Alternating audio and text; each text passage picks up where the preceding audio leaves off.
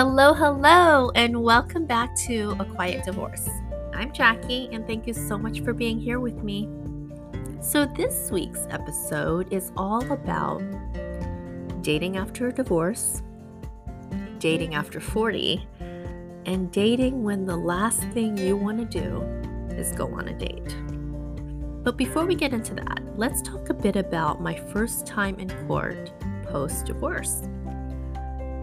Everything had been finalized and we signed back in 2017, and still months later, my ex decides that the amount of child support he was giving me was too much.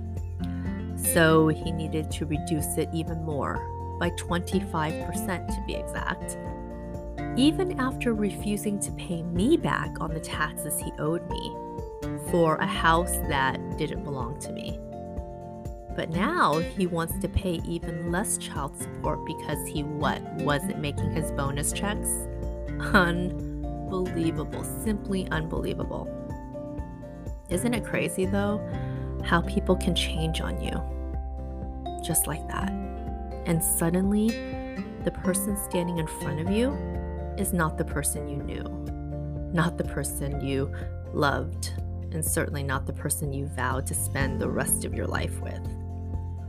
I can still remember sitting in the waiting area of the courtroom, just listening, waiting for my name to be called, and knowing my ex-husband and his attorney would be turning the corner at any moment. My heart was racing, my thoughts were muddled, and I honestly can't even remember how we got here, to this place in our relationship where we're still going to court after the divorce. And that's the thing about going to court, and why it's always suggested to settle out of court if you can. Because just being here, being in this place, changes everything. It changes what was once maybe small and fixable to permanently unsalvageable.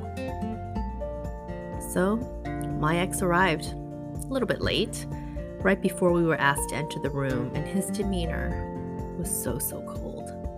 He never even looked at me, not even once. Gosh, I didn't even recognize this person. And that's another thing. How someone can be your life partner 1 minute, and the next minute, they are simply someone that you used to know, another face in the crowd. And you know what? I did not know this person anymore. Everything started, but it was very brief. The whole court procedure was very brief. As I said, he showed up with his attorney, but unfortunately, I had to go alone. I couldn't afford any more attorney fees, so I had to do my best to represent myself. And the judge that day was, how can I say it, very unforgiving of my situation. She really didn't care about anything. All she cared about is who was working and how much were you making. And being that I hadn't found work yet, he won. So he is now paying me half of what he originally agreed to pay. I was shocked at the final judgment, that I ended up standing up and just walking out of the courtroom in disbelief. Of course, the judge called me back in because she said she wasn't finished. So on top of losing half my child support, I was now embarrassed and humiliated. I felt so defeated, and how this just isn't right. It's not fair. But then again, aren't we always told that life isn't fair? Side note, ladies, being employed in a divorce is very, very important. You have to provide your share of the 50% in order to get 50% custody. Very, very important. So if your soon-to-be ex-husband was an asshole like mine, then we are all simply out of luck. The courts don't care that he's a horrible person to you. They only care, is he a capable father and provider? And he was.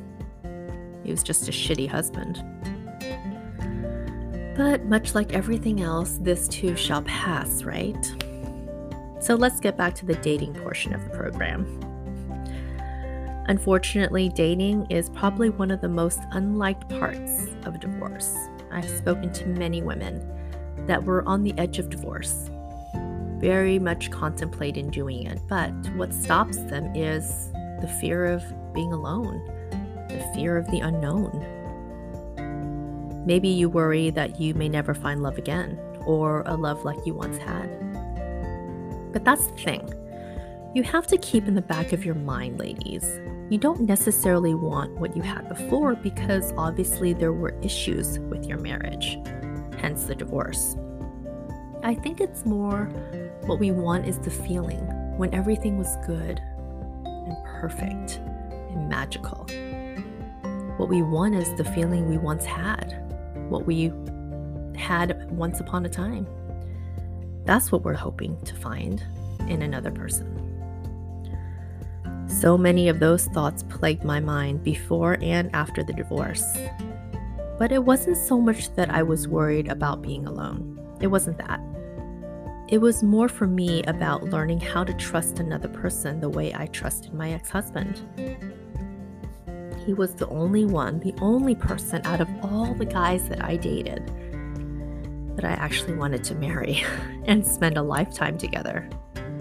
I trusted him completely, and I thought to myself, this is what it's like. Must be what it feels like to really love and trust somebody. The thought that I was so wrong about a person I trusted so much was the hardest part to accept and the hardest part to work around. You know, he promised he would never hurt me, and he did. He lied to me, stole from me, and in many ways made me second guess my own sense of good judgment.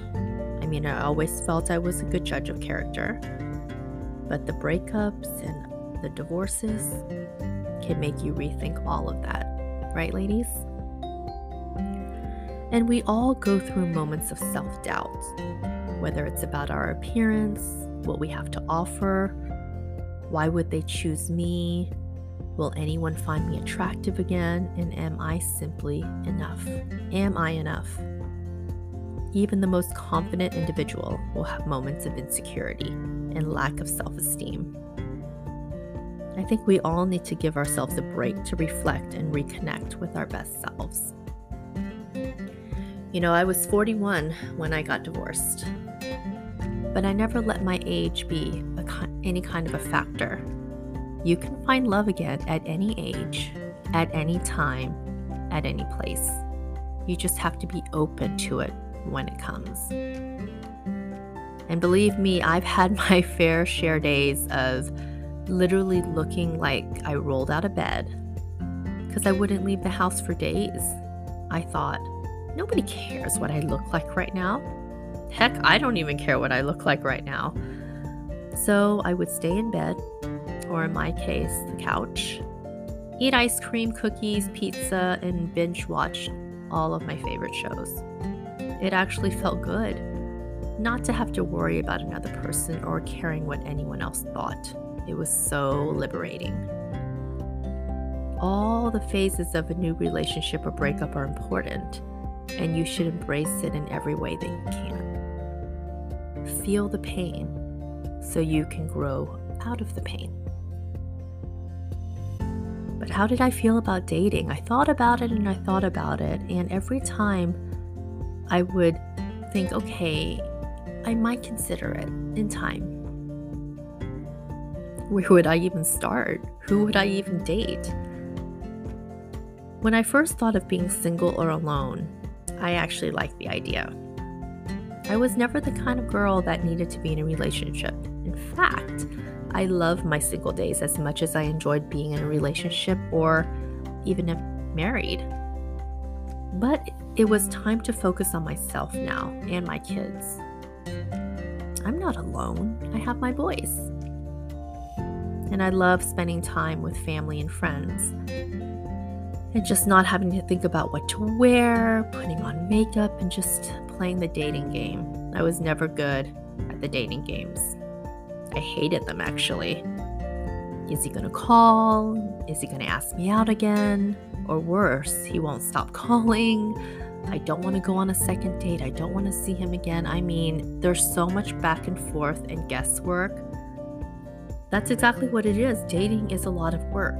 And after the divorce I had, the last thing I wanted to do was work. The thought of doing it all over again made it hard to even want to date. So my oldest son told me one day, very, very sweet. He was very understanding from the very beginning. And as much as he wished that our family was still together, he's happy. He didn't want me to be sad. He just wanted me to be happy. So that definitely made things a lot easier. But the idea of introducing someone new to my kids and trusting someone new around my kids was the part I was actually most concerned about. There was one thing I knew for sure. I wasn't ready to date. And I was very happy to just be alone, be single for now, enjoy my kids, take care of my kids, and then everything else will come second. Don't ever feel pressure, ladies, or put pressure on yourself. Go on a date if you want, and only when you're ready. All I needed now was my boys and my best friend, and everything else will fall into place as it should and when it should. I'm a firm believer that everything happens for a reason, and timing is everything. So whatever is waiting for me, it will reveal itself when I'm ready. Until then, ladies, just love being you. On that note, we will continue next week with the recap of season 1 and a glimpse into season 2. So until next week, bye for now.